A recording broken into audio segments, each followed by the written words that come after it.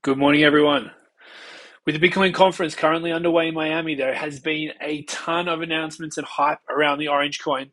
And as you would expect, a lot of people fixated primarily on price as a result. I feel while number go up is highly probable over time, to focus on the very narrow detail of price truly is to miss the forest from the trees. What Bitcoin is enabling is so much bigger than simply capital appreciation or some kind of an investment. I realized that I could hype up number go up tech, and it would probably be far more enticing to the average sapien running the now obsolete Fiat OS. But that would be completely disingenuous of me, in opposition to my values, and frankly, I have no interest in appealing to the crowd that support the current thing.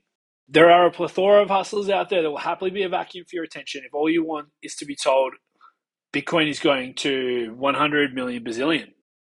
I'm here for the peaceful revolution.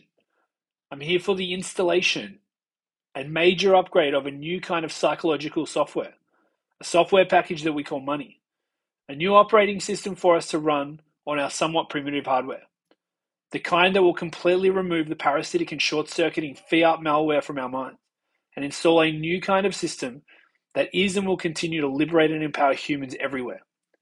With that said, here are a few suggestions from the conference which best capture the potential of such an installation.